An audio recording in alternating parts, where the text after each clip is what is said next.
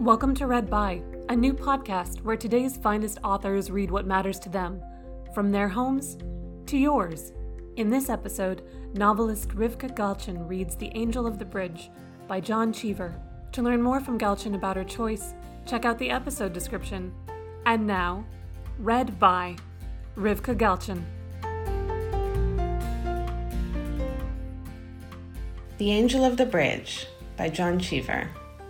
You may have seen my mother waltzing on ice skates in Rockefeller Center. She's 78 years old now, but very wiry, and she wears a red velvet costume with a short skirt. Her tights are flesh-colored, and she wears spectacles and a red ribbon in her white hair, and she waltzes with one of the rink attendants.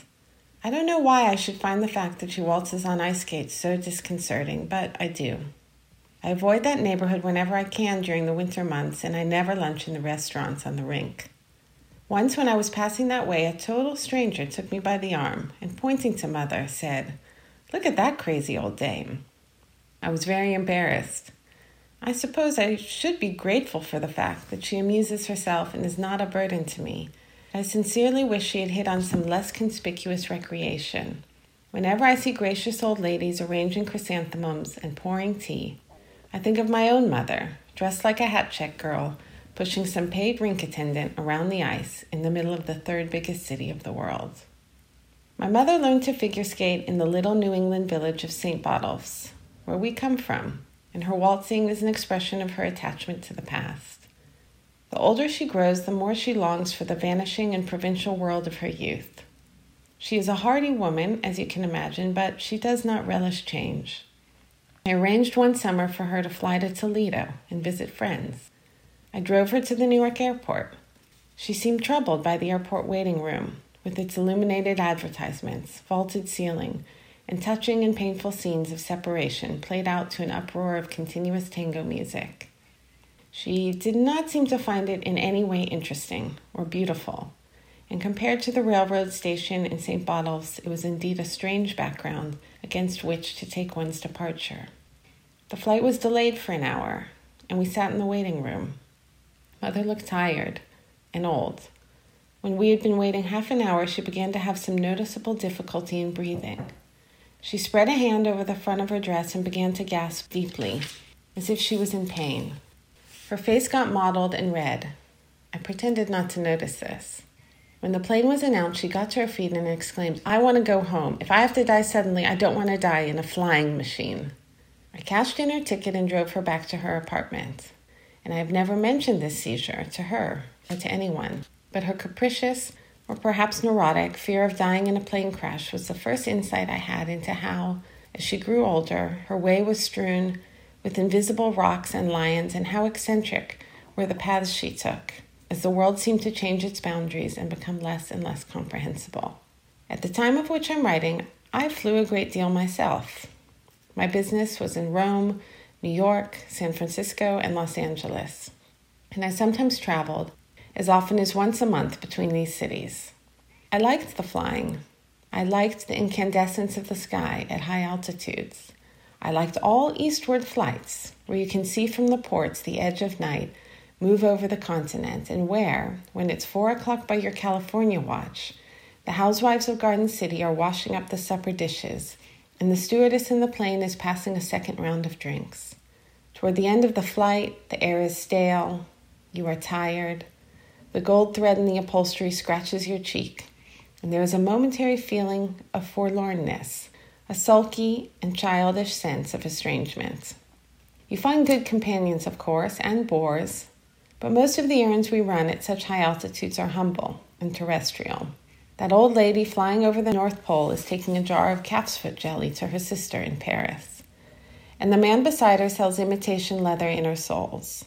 Flying westward one dark night, we had crossed the continental divide, but we were still an hour out of Los Angeles and had not begun our descent, and were at such an altitude that the sense of houses, cities, and people below us was lost. I saw a formation, a trace of light, like the lights that burn along a shore.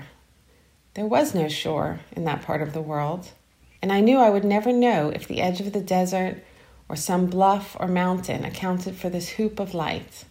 But it seemed in its obscurity, and at that velocity and height, like the emergence of a new world, a gentle hint at my own obsolescence, the lateness of my time of life, and my inability to understand the things I often see. It was a pleasant feeling, completely free of regret, of being caught in some observable mid-passage, the farther reaches of which might be understood by my sons. I liked to fly, as I say, and had none of my mother's anxieties. It was my older brother, her darling, who was to inherit her resoluteness, her stubbornness, her table silver, and some of her eccentricities. One evening, my brother, I had not seen him for a year or so, called and asked if he could come for dinner. I was happy to invite him.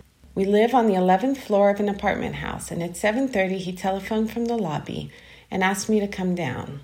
I thought he must have something to tell me privately. But when we met in the lobby, he got into the automatic elevator with me and we started up. As soon as the doors closed, he showed the same symptoms of fear I had seen in my mother. Sweat stood out on his forehead and he gasped like a runner. "What in the world is the matter?" I asked. "I'm afraid of elevators," he said miserably. "But what are you afraid of?" "I'm afraid the building will fall down." I laughed, cruelly, I guess, for it all seemed terribly funny, his vision of the buildings of New York banging against another like ninepins as they fell to the earth. There has always been a strain of jealousy in our feelings about one another, and I am aware, at some obscure level, that he makes more money and he has more of everything than I. And to see him humiliated, crushed, saddened me, but at the same time, and in spite of myself, made me feel that I had taken a stunning lead in the race for honors that is at the bottom of our relationship. He is the oldest, he's the favorite, but watching his misery in the elevator, I felt that he was merely my poor old brother, overtaken by his worries. He stopped in the hallway to recover his composure and explained that he had been suffering from this phobia for over a year. He was going to a psychiatrist, he said. I couldn't see that it had done him any good. He was all right once he got out of the elevator, but I noticed that he stayed away from the windows. When it was time to go, I walked him out to the corridor. I was curious. When the elevator reached our floor, he turned to me and said, "I'm afraid I'll have to take the stairs." I led him to the stairway, and we climbed slowly down the 11 flights. He clung to the railing. We said goodbye in the lobby, and I went up in the elevator and told my wife about his fear that the building might fall down. It seemed strange and sad to her, and it did to me too, but it also seemed terribly funny. It wasn't terribly funny when a month later, the firm he worked for moved to the 52nd floor of a new office building, and he had to resign. I don't know what reasons he gave. It was another 6 months before he could find a job in a third-floor office. I once saw him on a winter dusk at the corner of Madison Avenue and 59th Street, waiting for the light to change.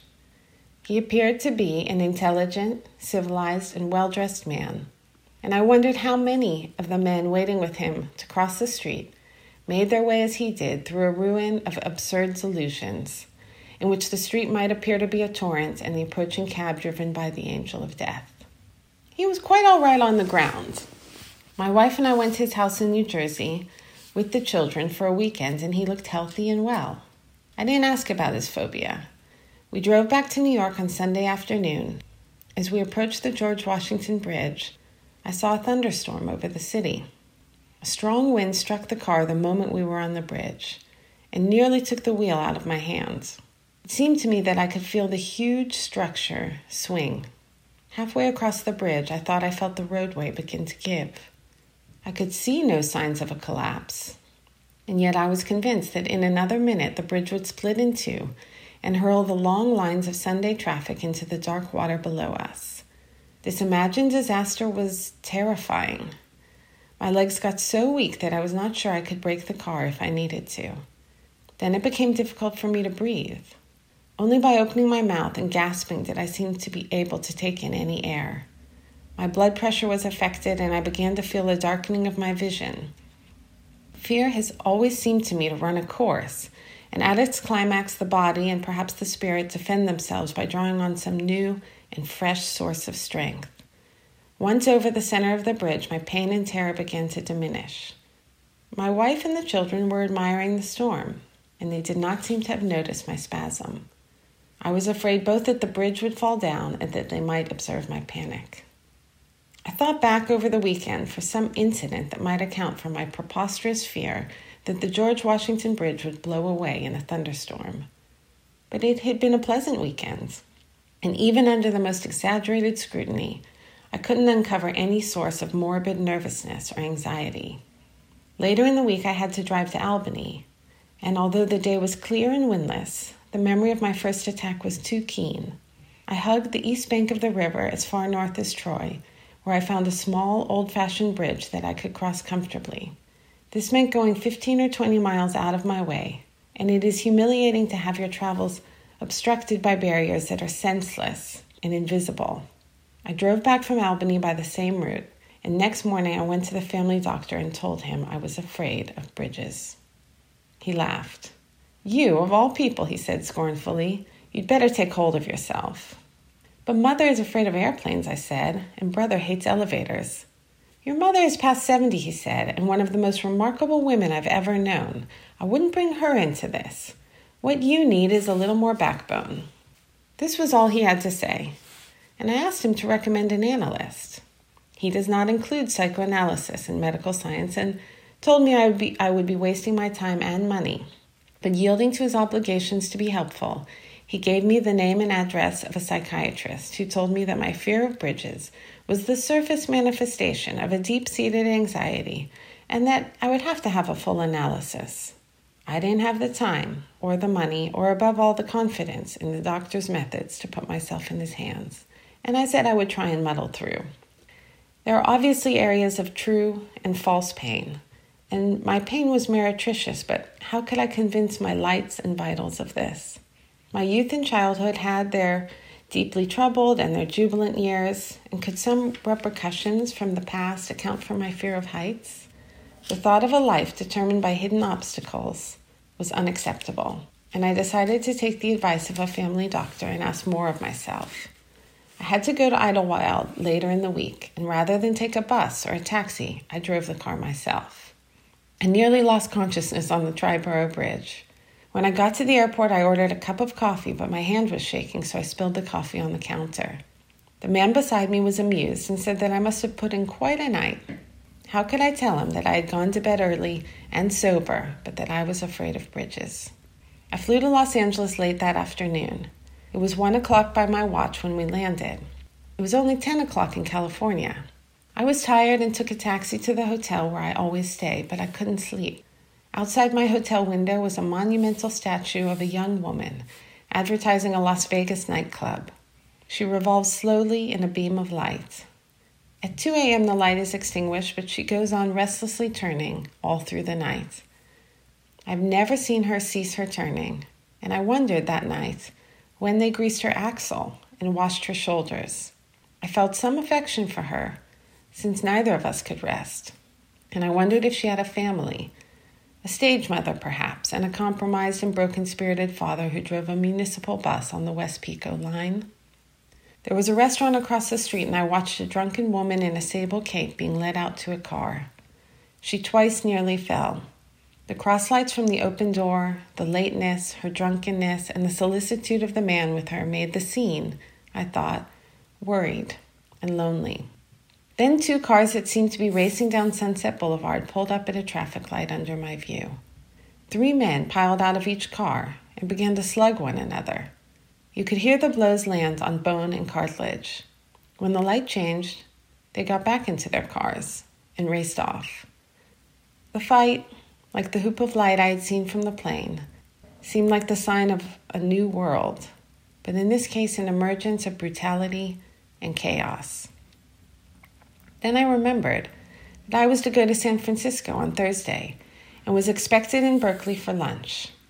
This meant crossing the San Francisco-Oakland Bay Bridge, and I reminded myself to take a cab both ways and leave the car I rented in San Francisco in the hotel garage. I tried again to reason out my fear that the bridge would fall. Was I the victim of some sexual dislocation? My life had been promiscuous, carefree, and a source of immense pleasure. But was there some secret here that would have to be mined by a professional? Were all my pleasures impostures and evasions? And was I really in love with my old mother in her skating costume? Looking at Sunset Boulevard at 3 a.m, I felt that my terror of bridges was an expression of my clumsily concealed horror of what is becoming of the world. I can drive with composure through the outskirts of Cleveland and Toledo, past the birthplace of the Polish flat dog, the Buffalo burger stands, the used car lots, and the architectural monotony. I claim to enjoy walking down Hollywood Boulevard on a Sunday afternoon. I have cheerfully praised the evening sky, hanging beyond the disheveled and expatriated palm trees on Doheny Boulevard, stuck up against the incandescence like rank upon rank of wet mops. Duluth and East Seneca are charming, and if they aren't, just look away. The hideousness of the road between San Francisco and Palo Alto is nothing more than the search of honest men and women for a decent place to live. The same thing goes for San Pedro and all that coast. But the height of bridges seemed to be the one link I could not forge or fasten in this hypocritical chain of acceptances. The truth is, I hate freeways and buffalo burgers. Expatriated palm trees and monotonous housing developments depress me.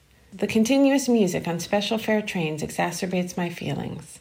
I detest the destruction of familiar landmarks. I am deeply troubled by the misery and drunkenness I find among my friends. I abhor the dishonest practices I see. And it was at the highest point in the arc of the bridge that I became aware suddenly of the depth and bitterness of my feelings about modern life, and of the profoundness of my yearning for a more vivid, simple, and peaceable world. But I couldn't reform Sunset Boulevard, and until I couldn't drive across the San Francisco-Oakland Bay Bridge. What could I do? Go back to St. Botolph's, wear a Norfolk jacket, and play cribbage in the firehouse? There was only one bridge in the village, and you could throw a stone across the river there. I got home from San Francisco on Saturday and found my daughter back from school for the weekend. On Sunday morning, she asked me to drive her to the convent school in Jersey, where she is a student. She had to be back in time for 9 o'clock Mass, and we left our apartment in the city a little after 7. We were talking and laughing, and I had approached and was in fact on the George Washington Bridge without having remembered my weakness. There were no preliminaries this time. The seizure came with a rush. The strength went out of my legs. I gasped for breath and felt the terrifying loss of sight. I was, at the same time, determined to conceal these symptoms from my daughter. I made the other side of the bridge, but I was violently shaken. My daughter didn't seem to have noticed. I got her to school in time, kissed her goodbye, and started home. There was no question of my crossing the George Washington Bridge again, and I decided to drive north to Nyack and across on the Tappan Zee Bridge. It seemed in my memory more gradual and more securely anchored to its shores. Driving up the parkway on the west shore, I decided that oxygen was what I needed, and I opened all the windows of the car. The fresh air seemed to help, but only momentarily. I could feel my sense of reality ebbing. The roadside and the car itself seemed to have less substance than a dream. I had some friends in the neighborhood, and I thought of stopping and asking them for a drink, but it was only a little after 9 a.m, and I could not face the embarrassment of asking for a drink so early in the day, and of explaining that I was afraid of bridges. I thought I might feel better if I talked to someone, and I stopped at a gas station and bought some gas, but the attendant was laconic and sleepy, and I couldn't explain to him that his conversation might make the difference between life and death. I had got onto the thruway by then, and I wondered what alternatives I had if I couldn't cross the bridge. I could call my wife and ask her to make some arrangements for removing me, but our relationship involved so much self-esteem and faith that to admit openly to this foolishness might damage our married happiness. I could call the garage we use and ask them to send up a man to chauffeur me home. I could park the car and wait until 1 o'clock when the bars opened and fill up on whiskey, but I had spent the last of my money on gasoline. I decided to take a chance and turned on to the approach to the bridge. All the symptoms returned, and this time they were much worse than ever. The wind was knocked out of my lungs as by a blow. My equilibrium was so shaken that the car swerved from one lane into another. I drove to the side and pulled on the handbrake. The loneliness of my predicament was harrowing. If I had been miserable with romantic love, racked with sickness, or beastly drunk, it would have seemed more dignified. I remembered my brother's face, sallow and greasy with sweat, in the elevator, and my mother in her red skirt, one leg held gracefully aloft as she coasted backward in the arms of a rink attendant. And it seemed to me that we were all three characters in some bitter and sordid tragedy, carrying impossible burdens and separated from the rest of mankind by our misfortunes. My life was over, and it would never come back. Everything that I loved, blue sky courage, lustiness, the natural grasp of things, it would never come back. I would end up in the psychiatric ward of the county hospital, screaming that all the bridges in the world were falling down. Then a young girl opened the door of the car and got in. "I didn't think anyone would pick me up on the bridge," she said. She carried a cardboard suitcase and, believe me, a small harp in a cracked waterproof. Her straight, light brown hair was brushed and grained with blondness and spread in a kind of cape over her shoulders. Her face seemed full and merry. "Are you hitchhiking?" I asked. "Yes." "But isn't it dangerous for a girl your age?" "Not at all." "Do you travel much?" "All the time. I sing a little. I play the coffee houses." "What do you sing?" "Oh, folk music mostly, and some old things, Purcell and Dowland, but mostly folk music. I gave my love a cherry that had no stone," she sang in a true and pretty voice. "I gave my love a chicken that had no bone. I told my love a story that had no end. I gave my love a baby with no crying." She sang me across a bridge that seemed to be an astonishingly sensible, durable, and even beautiful construction, designed by intelligent men to simplify my travels, and the water of the Hudson below was charming and tranquil. It all came back: blue sky courage, the high spirits of lustiness, and ecstatic sereneness. Her song ended as we got to the toll station on the East Bank, and she thanked me, said goodbye, and got out of the car. I offered to take her wherever she wanted to go, but she shook her head and walked away, and I drove on toward the city through the world that, having been restored to me, seemed marvelous and fair. When I got home, I thought of calling my brother and telling him what had happened, on the chance that there was also an angel of the elevator banks, but the harp, that single detail, threatened to make me seem ridiculous or mad, and I didn't call. I wish I could say that I'm convinced that there will always be some merciful intercession to help me with my worries. But I don't believe in rushing my luck, so I will stay off the George Washington Bridge, although I can cross the Triborough and the Tappan Zee with ease.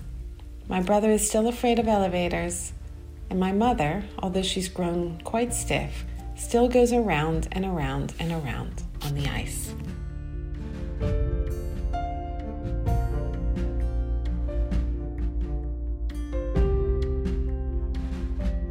Nine Two Y's Read By is produced and commissioned by New York's 92Y Underberg Poetry Center, a home for live readings of literature for over 80 years. To invite more authors into your home, subscribe to 92 Y's Read By wherever you download podcasts. If you enjoyed this recording, please share it with a friend. Tag us on Twitter or Facebook, 92Y Poetry Center, and let us know your favorites. If you extra enjoyed and you're able in this uncertain time, please visit 92y.org/help-now to donate to support 92Y and its new digital programming. We rely on your contributions. Thank you. And thank you for listening. Find more great readings at 92y.org/archives.